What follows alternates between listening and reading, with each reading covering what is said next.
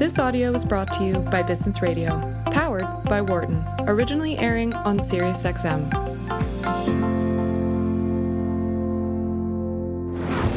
From the campus of the University of Pennsylvania Wharton School. This is Leadership in Action on Business Radio. Welcome to Leadership in Action on SiriusXM's Business Radio, powered by the Wharton School, University of Pennsylvania. I'm Mike Hussein, Director of the Center for Leadership and Change and the Faculty Director for the McNulty Leadership Program. My good friend and colleague Ann Greenhall is joining us here virtually, like us all. I want to remind you, by the way, that episodes of our show premiere every Friday at 9 a.m. Eastern Time here on Business Radio, SiriusXM, Channel 132. And before we get going here, just a quick question for you. We often do the week that was. So anything on the leadership frontier stand out in your own experience over the last, let's make it the last 7 days? Well, Mike, I think one thing that has really struck me is how decision-making is being pushed upward. And I can just speak, and I know you've been in some meetings with me in which I've had reports ask me if it's okay for them to do something, and I in turn have had to send that request upline, say to you, and then to the dean, and then to the provost. So there's a real upward pressure I've observed in decision-making, and wonder what you think about that. Well, I certainly think about that and perceive it the same way. And I think it's probably because the decisions have become really, really impactful. So in our own case, do we open at all live in the fall, or are we going to stay purely remote? It's a big decision that's going to come from the top. So here's my quick comment on the week that was as well. I joined this webinar, like many of our listeners these days, actually yesterday, that included 3 chief executive officers. One of Korn Ferry, the big search firm, number 2 of Nike, and number 3 of UPS. And needless to say, they got quite a few employees in all 3 cases. And they each said in their own way, as they're reflecting on their leadership and what's really made a difference in recent weeks, all 3 said it has been vital and self-conscious for them to remain realistic, to be extremely factually driven on where we are, what's going to affect us. At the same time, to also be optimistic. We're going to get through this. We're going to use this to advantage, even though it's an enormous setback now. So some combination of realism and optimism seem to be the way of the world at the moment. Yeah, very good, Mike. Okay, well, listen, Ann, I want to now just introduce our guest. It's U.S. Ambassador Joseph Westphal. Joe, welcome to the program. Thank you, Michael. Thank you, Ann. Joe, I'm going to ask you a broad question to get us going. You've led in so many different settings with so many different institutions, from an academic ivory tower, so to speak, over to the Hill, and then in the Pentagon and in international relations. And thinking about your own role in each of those settings, is there a theme or a common element, if you will, that you had to remind yourself as a leader on the Hill or in the Pentagon or in the American Foreign Service, that you used to remind yourself, don't forget to do this as you made a difference? I guess to try to get that down to the essence, is there a common theme in your leadership in these very different institutions that you pretty much had to exercise, or a method you had to apply in leading in each of those terrains?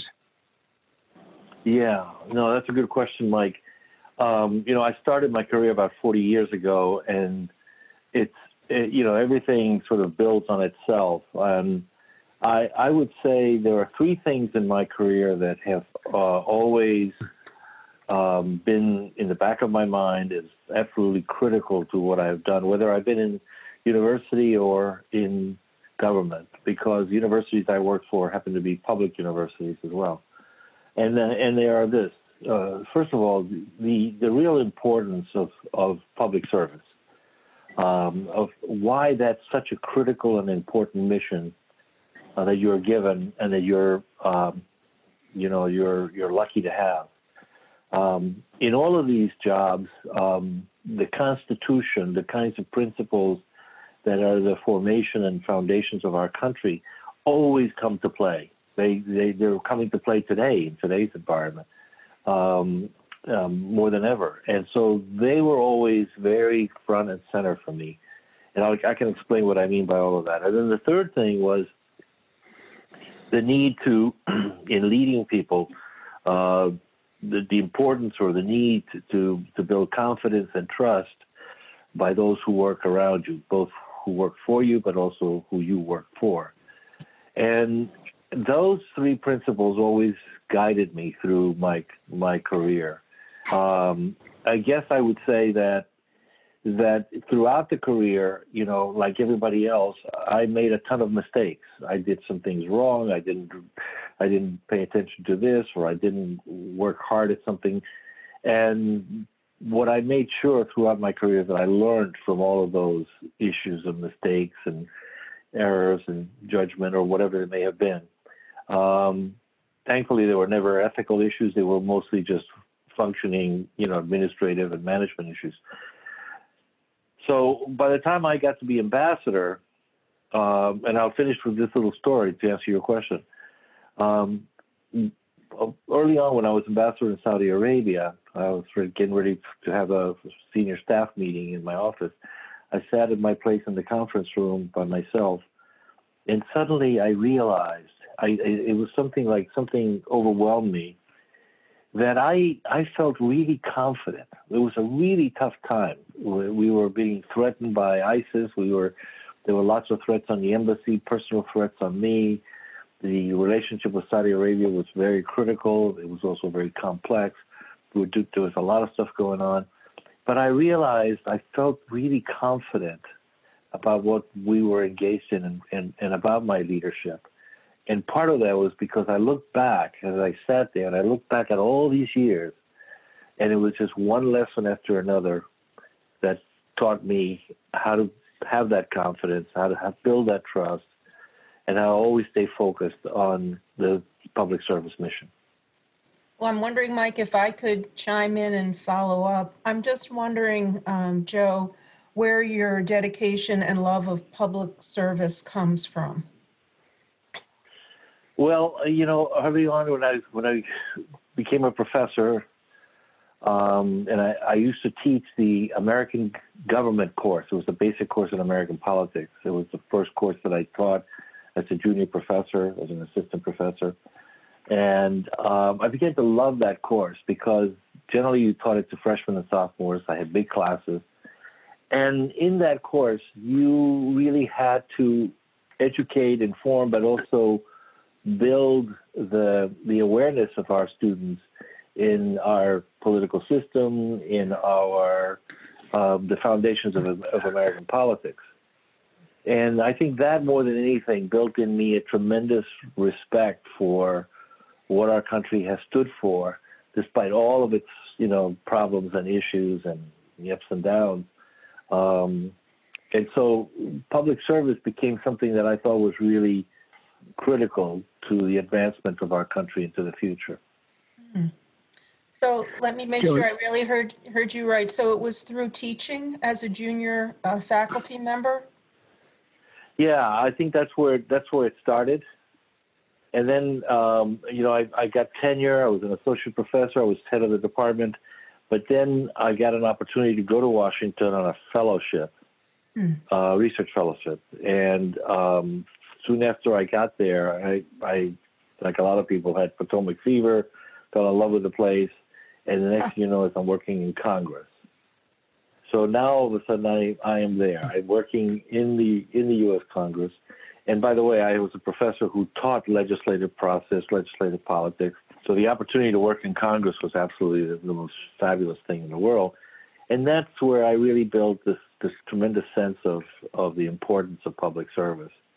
I was a staffer, but nevertheless, it was important. Hey, Joe, I'm going to jump back in. I was on mute before. My apologies.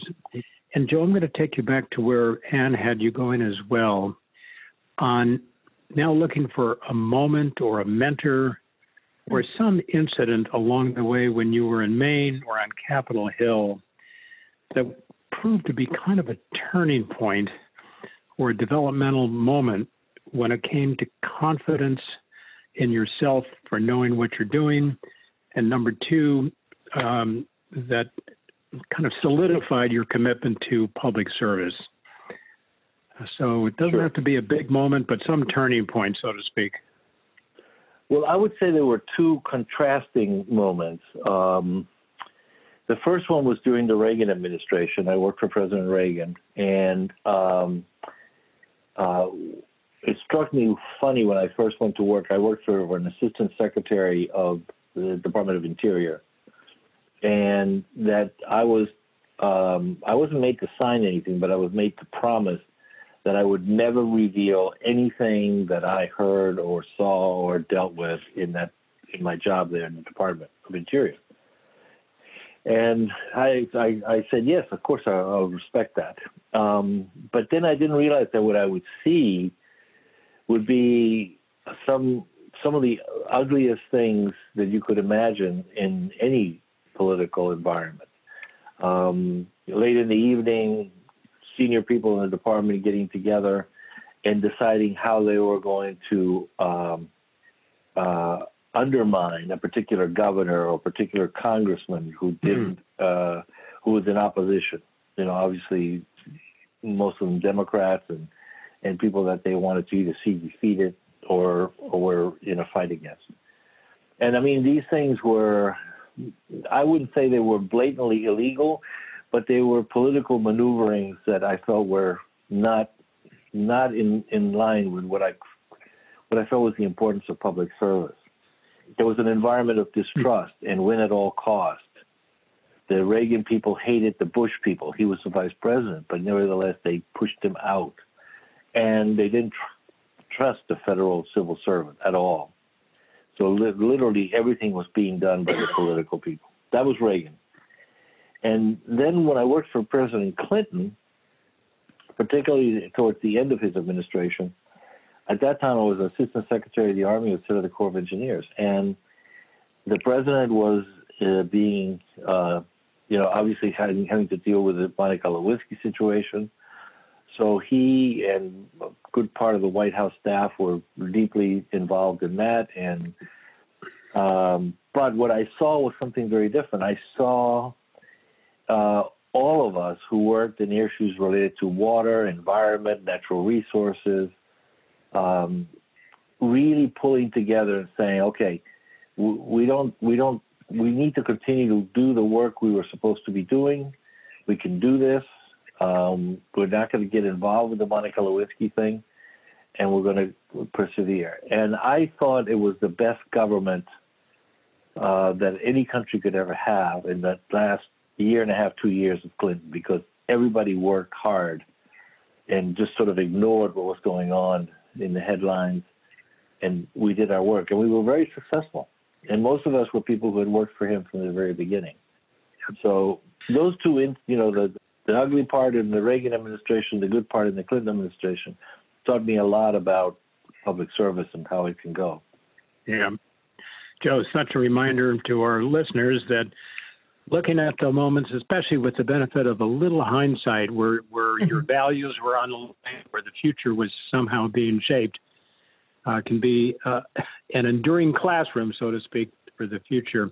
Let me, before I turn this back over to Ann, remind our listeners, Joe, that this is Leadership Action, Business Radio, Sirius XM, Channel 132. I'm your host, Mike Hussein. I'm here with Ann Greenhall. And we are in active discussion with former U.S. Ambassador to Saudi Arabia, one Joseph Westphal. Ann, over to you. Oh, thank you, Mike. Joe, if I may follow up, you have given Mike two examples, one negative, one positive, that were very instructive moments in your career. May I go back just for a moment and ask you about teaching and doing? You said at the top of the hour that your love of public service came through the act of teaching, and you were teaching students about the legislative process. And then you found yourself in Congress Tell me what came as a surprise to you. Here you've been teaching the subject matter and now you're doing it. What was surprising?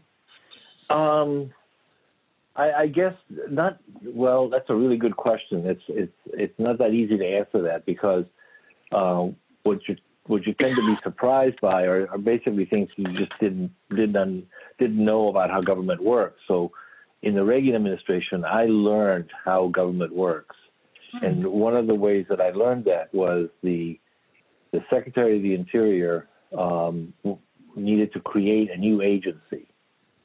And I had been assigned to work for him for a while, and he just basically turned to me and he said, "I want you to do this," and he gave me the parameters.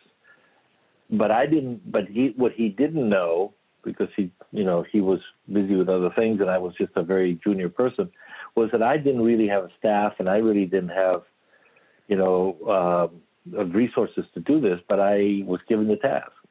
So I literally created an agency by myself. Wow. I wrote the department manual. I wrote the position descriptions. I negotiated with the White House, with OMB, the creation of the agency, which was not easy in the administration. We were trying to cut the budget. I then negotiated with the Hill, the enabling legislation, and then the appropriation. So I literally did everything by myself. And in doing that, I cut my teeth on politics. And also saw the good and the bad and the ugly of politics, dealing with members of Congress who wanted to compromise on a number of things and all of that. But going back to the teaching, teaching students about, take the issues that we're dealing with today, for example, the issues of Black Lives Matter and equality and racism in America, and I had to think about, as a political scientist, how do I make students understand, for example, on the civil liberties, civil rights issues, how do I make them understand how this affects them personally? And I would think about this, and I came up with this method where I would walk in the middle of a semester to a class talking about civil liberties, and I would say, you know what, I think we'd be better off talking about these issues if we didn't have Black people in the class. And, the majority of the students were white. So I said, let's vote to kick the Blacks out. And then let's vote to kick the Asians out. Or let's vote to kick this out or this out. And by the end of the day, by the end of the class, we had literally kicked everybody out. Right. The only one left was myself.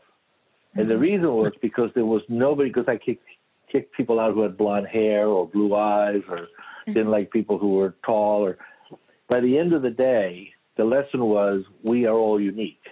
We're all vulnerable to discrimination. And those kinds of things I learned as a teacher, as a political scientist, as a professor, and also to stay relevant with the students, not to teach pure theory, but to stay relevant with them about how these issues affect them and our society. Very good. May I just follow up and ask, did you have preconceptions about the role of ambassador? And once you lived that role, you realized what you thought and what it is? Yeah, the preconceptions were actually pretty negative. I had worked when I was acting Secretary of the Army. I had Donald Rumsfeld was the secretary, so I worked closely with him and liked him very much. But he had kind of a disdain for the diplomatic corps, and I had never really spent much time at all working in that environment, except that I had done some work around the world, traveling on behalf of certain agencies where I had to deal with embassies and I had to deal with foreign service folks. So I had a minimal knowledge. But the coming out of the Pentagon in those days, the attitude towards state and towards what they did and how they did things was fairly negative. So President Obama surprised me when he asked me to serve as ambassador to Saudi Arabia. At the time, I was Undersecretary of the Army, and I didn't realize that I was even being considered for that. And so he surprised me. I accepted. And then I realized what an incredible job that is and how important it is, how absolutely important it is. And I'm very, very saddened to see what's going on today, because I think we have so many vacancies at state, not only in the building, but also around the world, where we could be making a difference, and we're not. Right. Yeah. I know we have just a moment or two left, but would you say, in a word, there's a difference between having influence and, of course, power and control, and we sometimes underestimate the importance of influence? Yes, absolutely, absolutely. And when you as a nation are fully engaged around the world, whether you agree with other countries or other political leaders, the important thing is that you're engaged with them. You're able to have dialogue with them. You're able to negotiate. When you don't have that, you are unable to. When we were starting the conversation, or before maybe we came on the air, and you mentioned something I thought was very interesting. You said, that we tend to push decisions up these days. Yes. Up the ladder. Yeah. One of the things that gives me great confidence in our country and in our system is that despite what you're seeing today, where every decision, people are afraid to talk because they don't want to get the big guy at the White House upset and all of that, is that when you look at our government, it's pretty big, and there are so many people working in every area that you can imagine, whether it's defense, education, you name it. And they do have a lot of autonomy. They do have a lot of authority granted to them by Congress, through legislation, and by the rules of the agency. So we have a very dynamic group of people, public servants, who are carrying on the jobs every day. And they are the ones that I think are able to get our country to still move forward in a positive way. Oh, very good. You give me hope. All right, Mike.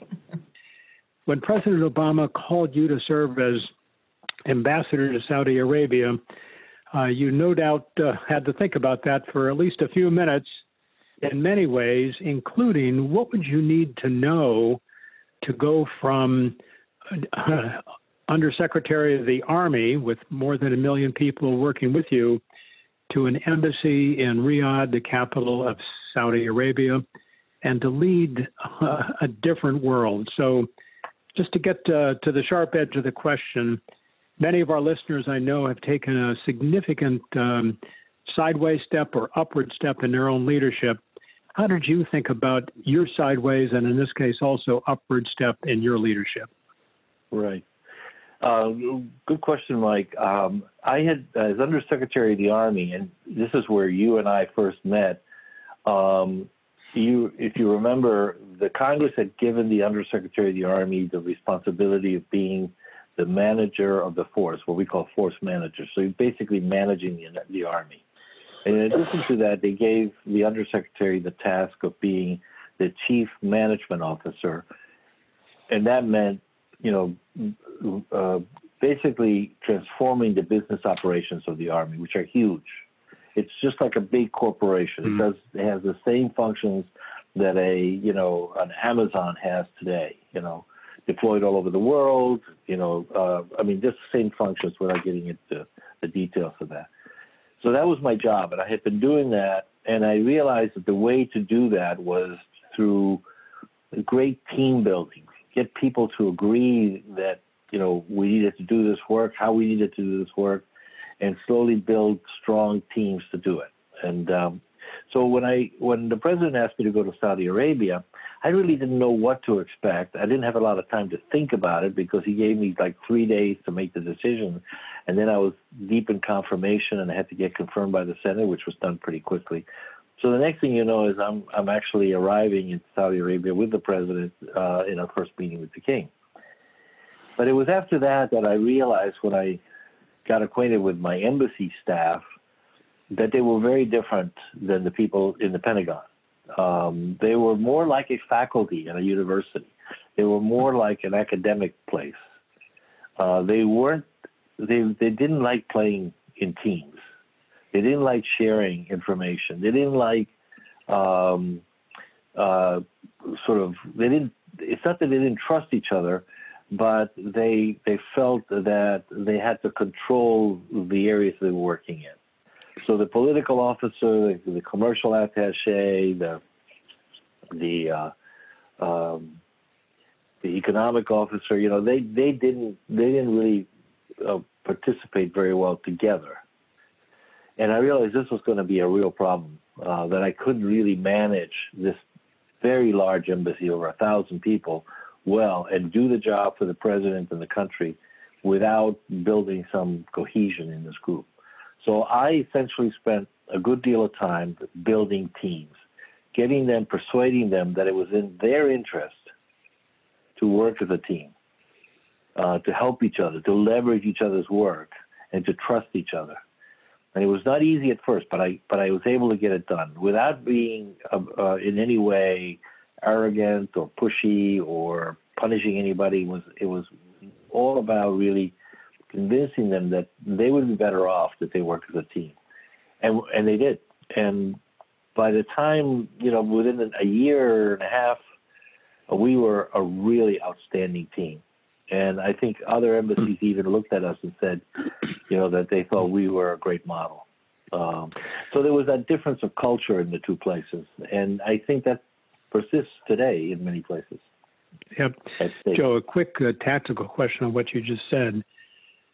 We're all very concerned, obviously, about teams, maybe especially now during the coronavirus, where we really have to be together, to pull together.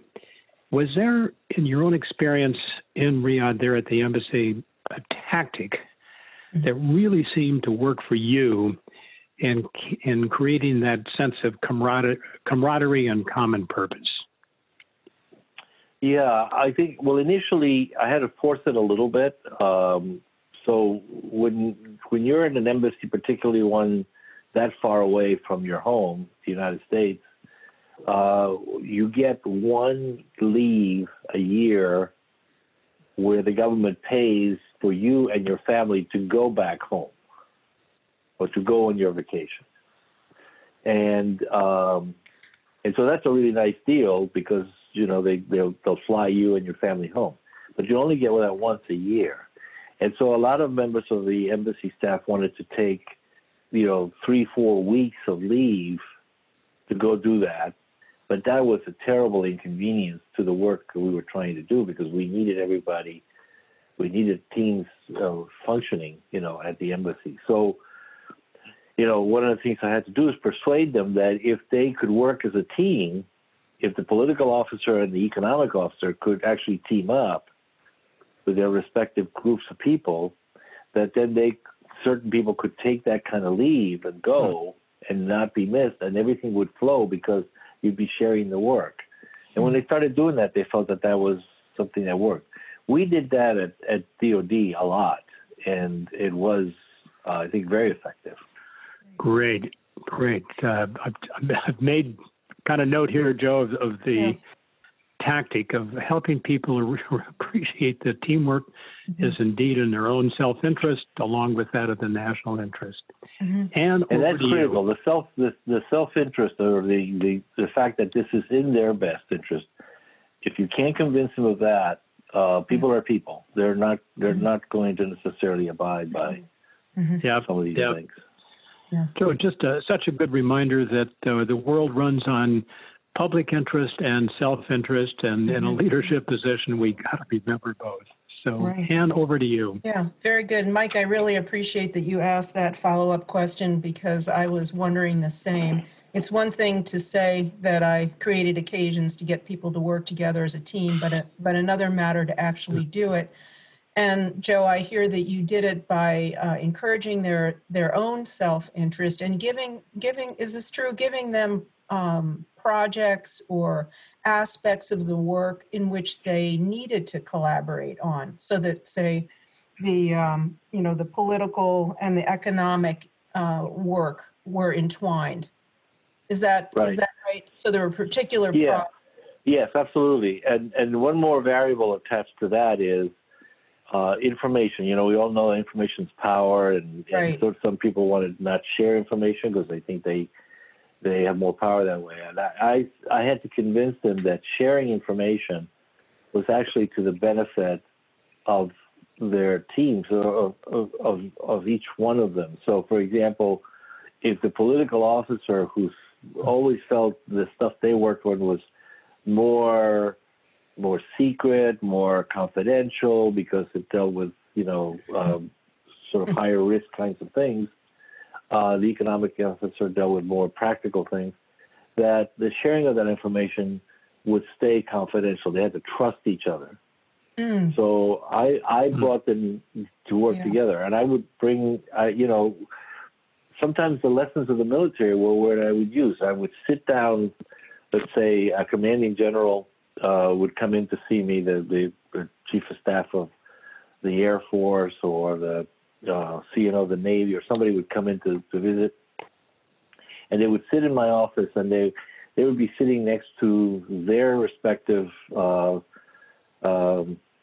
folks that worked for them, including, for example, if it was an Army, it would be the command sergeant major, senior enlisted, or an NCO, excuse me. And I would bring our people in, and then I would not just bring the political officer, but I'd bring the economic officer, and I'd bring some of the other sections of the embassy to the meeting to let everybody know that just like the military shares information, we needed to share, and they all needed to know what we were working on. That's great. So nothing stays in one, get rid of those stovepipes, which are terrible. Did you also work informally, whether it's dinners or, cultural or educational gatherings? Could you speak to that in changing culture? Yeah, the first of all, as ambassador, in a place like Saudi Arabia, the U.S. was the U.S. ambassador. I was the only person who regularly met with the king, with the crown prince, with the deputy crown prince, with the ministers. I mean, I had access. If I wanted a meeting with the king, I could have it the next day, if his schedule permitted it. That was not the case for anyone else. I don't care what embassy you're talking to, that did not happen. The British had a little better access than most, and the French as well. But beyond that, not much. So what would happen is I would go to a meeting with the king or with the crown prince, and we would take up some critical issues. Or President Obama would come in, and we'd have meetings. Well, the rest of all the other ambassadors from around the world would be dying to find out what we talked about. Sure. So I would have a meeting. I would call them all to my embassy. They would sit around a big table. Nice. And I would give them a rundown of the things, of course, that I could talk about. Right. And I would let them know, because the idea was that I also needed them to provide me certain information from time to time of a different nature about their own countries and how we would, and so that was one tactic. And then the second thing I would say is, when I ran when I was the force manager in the Army, when I was the undersecretary, I was like a chief operating officer of any corporation in the world. I did exactly the same things that you do if you're the chief operating officer of, I used Amazon the last time, or any company, Federal Express, or, well, you name it. All the business functions, all the logistics, the personnel, everything that you do in a corporation, I had to manage for the United States Army. It's a huge enterprise, one of the largest in the world. That lesson transferred itself to even my small job as ambassador, because I saw myself generally as not only a CEO, but also as a chief operating officer. Because the business operations of the embassy were just as important, the management of personnel, the logistics of things, working with the military, working with the interagency, making sure I was always briefing the president and the national security advisor. So, it all blended in afterwards.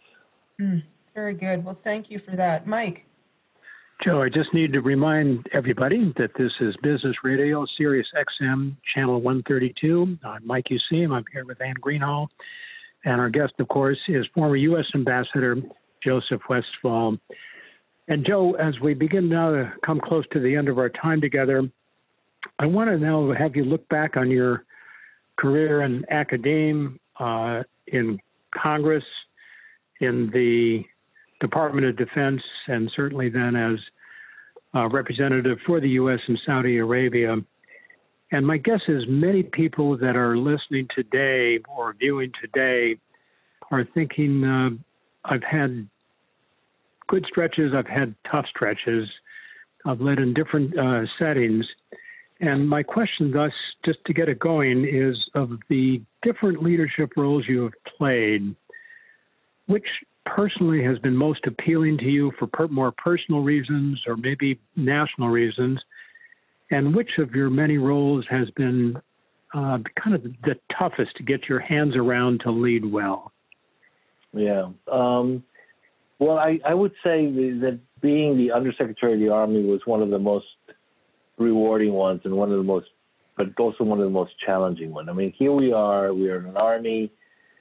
We're very large, we're very complex, and we're involved in two major wars, Iraq and Afghanistan. We're having tons of issues inside and outside the force. We're moving to try to move women into more, combat roles, to put it bluntly, to move women on a more equal basis with men in the business of soldiering. We're trying to eliminate sexual assault, which is rampant at the time, not just in the theaters of Afghanistan and Iraq, but also at home and in our bases. We have forces deployed all over the world, from Africa to Asia to Latin America. So a very complex time, but at the same time, a Secretary of Defense who understands, this is Gates, who understands the value and importance of diplomacy, and shares that with the Secretary of State, at that time was Hillary Clinton. We have a Secretary of Defense who supports the President's initiatives to eliminate the Don't Ask, Don't Tell and get rid of that particular factor, which was not easy. I worked on that on a committee that worked to basically undo the Don't Ask, Don't Tell policy. So we had a lot of challenges inside and outside the force. And then managing the force, managing this multi-billion-dollar entity that spends a lot of money and wastes a lot of money, not intentionally wasting it, but, it's just part of the nature of not being as efficient as you should be and not integrating all your various elements together. So that you're dealing with Congress and you have to deal with both parties, So all that I did during that period of time was all based on lessons that I had learned. I had learned to work with Congress, to work with both parties. When I worked in Congress, I worked for Republicans and Democrats. I worked in the House, I worked in the Senate. And so I knew members, and I knew how Congress worked, and I knew the way to make things happen there. I understood the priorities in the White House. They were not always going to be the same as my priorities, but I always had to remember it's not the Westphal administration, it's the Obama administration. So, try to do the best you can to support your leadership, but also use your authorities that are given to you by Congress and by law to do the best for the country. And those are the things that were a guiding force. Joe, a quick follow-up from me and then over to Ann. I think I'm hearing two kind of thematic thoughts there. Number one, complexity requires more from you. You've got to manage many different parties, some warring, some friendly, some unfriendly.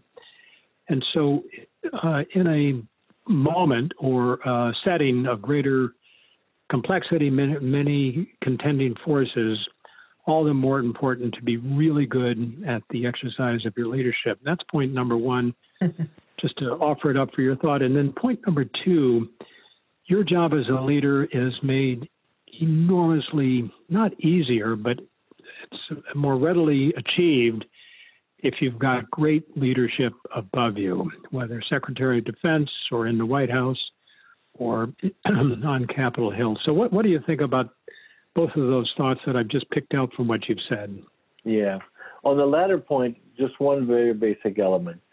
Faith in your leadership is very, very important. You know, it's important to feel that the leadership that you have above you, who you don't always agree with, you know, you have faith in them. I had faith, for example, in President Obama, Vice President Biden, in our Secretaries of Defense. I had faith in them. I didn't always agree with the directions of certain decisions they made, tactical or otherwise. But I had faith in their fundamental set of principles that they operated under. I remember reading President Obama's first speech by any president in the Arab world, a speech he gave in 2009 at the University of Cairo in Egypt.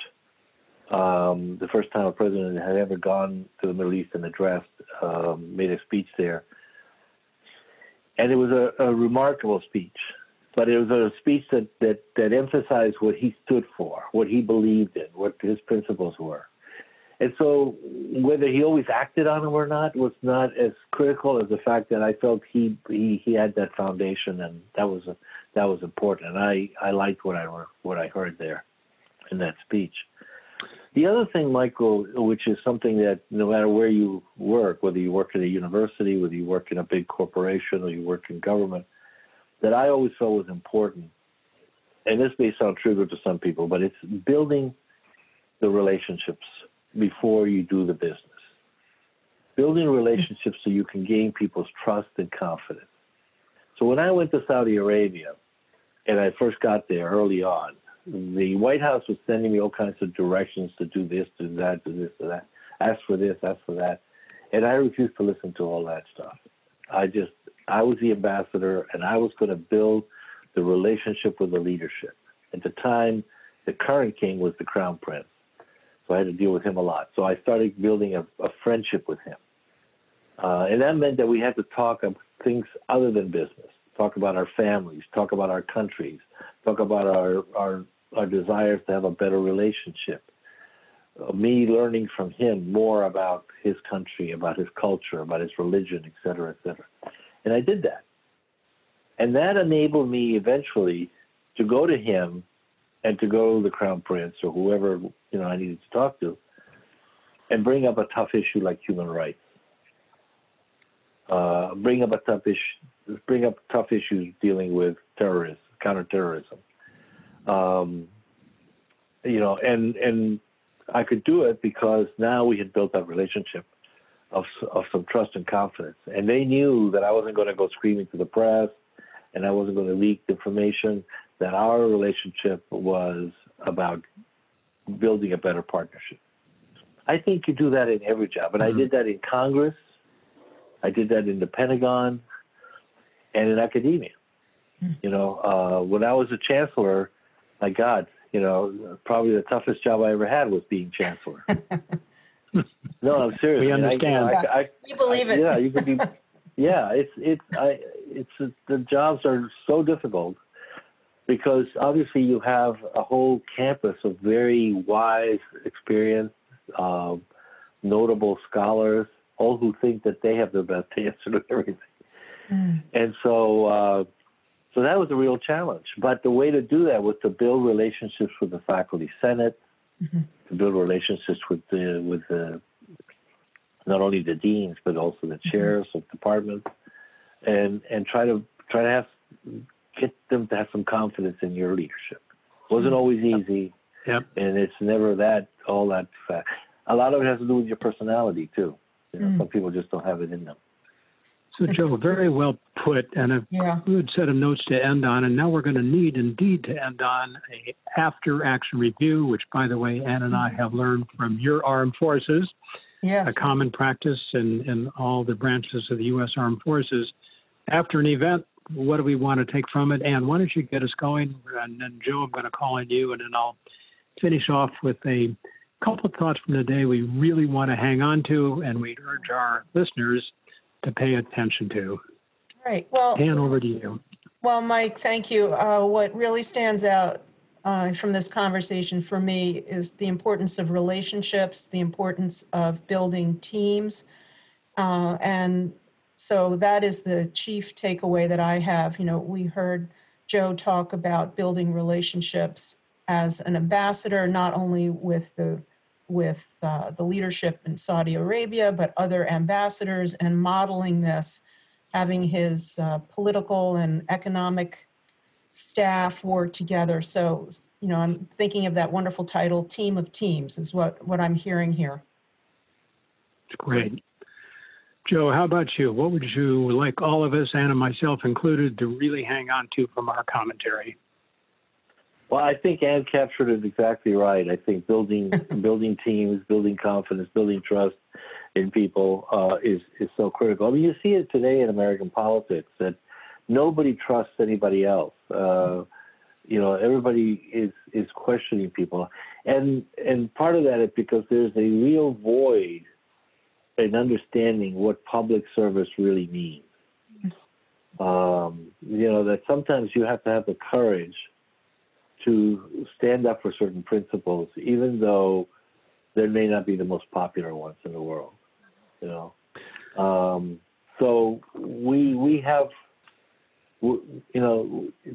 I mentioned at the very early start that for me, one of the things that higher ed are my job as an academic, as a political science professor, I think the greatest thing that I learned from that was about how our constitutional system should work. And there are periods of time in our history when it hasn't worked, when it's been cracked and broken and splintered. We had a civil war. We've had so many big issues. I lived in the 60s during the civil rights movements and the anti-war movement in Vietnam. So we lived through some terrible periods in the United States, and we're living through one today. We're so divided and so partisan. So we don't even know what partisan means anymore, because in the old days you knew what the Republican Party stood for, the Democratic Party stood for. Now you don't have any of that. It's just titles that don't capture any ideas or concepts. But we still have that constitutional foundation. And I saw it in play yesterday, briefly, and I'll just end with this. I saw it in play yesterday, and it gave me a sense of appreciation for that, which was when the president issued his tweet that we probably needed to delay the election. Even the majority leader of the Senate, who's been one of the stalwart supporters, said no. The election will take place when it's supposed to take place. Yep. And to me, there's still a semblance of respect for those principles of our country. Joe and Ann, well put. I've got 7 words I wrote down. Here they are. They're really extracted from what you just said. Relationships, teams, confidence, trust, courage on the more personal side, and then 2 elements on the more organizational or more public side. Number 1, public service, serving something larger than yourself. And then finally, don't forget the Constitution. So Very good. Want to thank you, Joe, for being with the program. We really appreciate it. Yes, thank you. Thank you, Mike. Thank you, Ann. Good to be with you. And I want to thank everybody for joining us. If you've got a question, you know where to reach us, businessradio@SiriusXM.com. And you can follow us on Twitter as well. Special thanks, of course, to our guest, Ambassador Joseph Westphal. Want to thank our producer, Patty Hall, our sound engineer, Dion Simpkins. I'm Mike Useum. I'm here with Ann Greenhall. And you've been listening to Leadership in Action on Business Radio, powered by the Wharton School, Sirius XM, Channel 132. Come back. Be safe. For more guest interviews, check out our Wharton Business Radio Highlights podcast on iTunes and Google Play.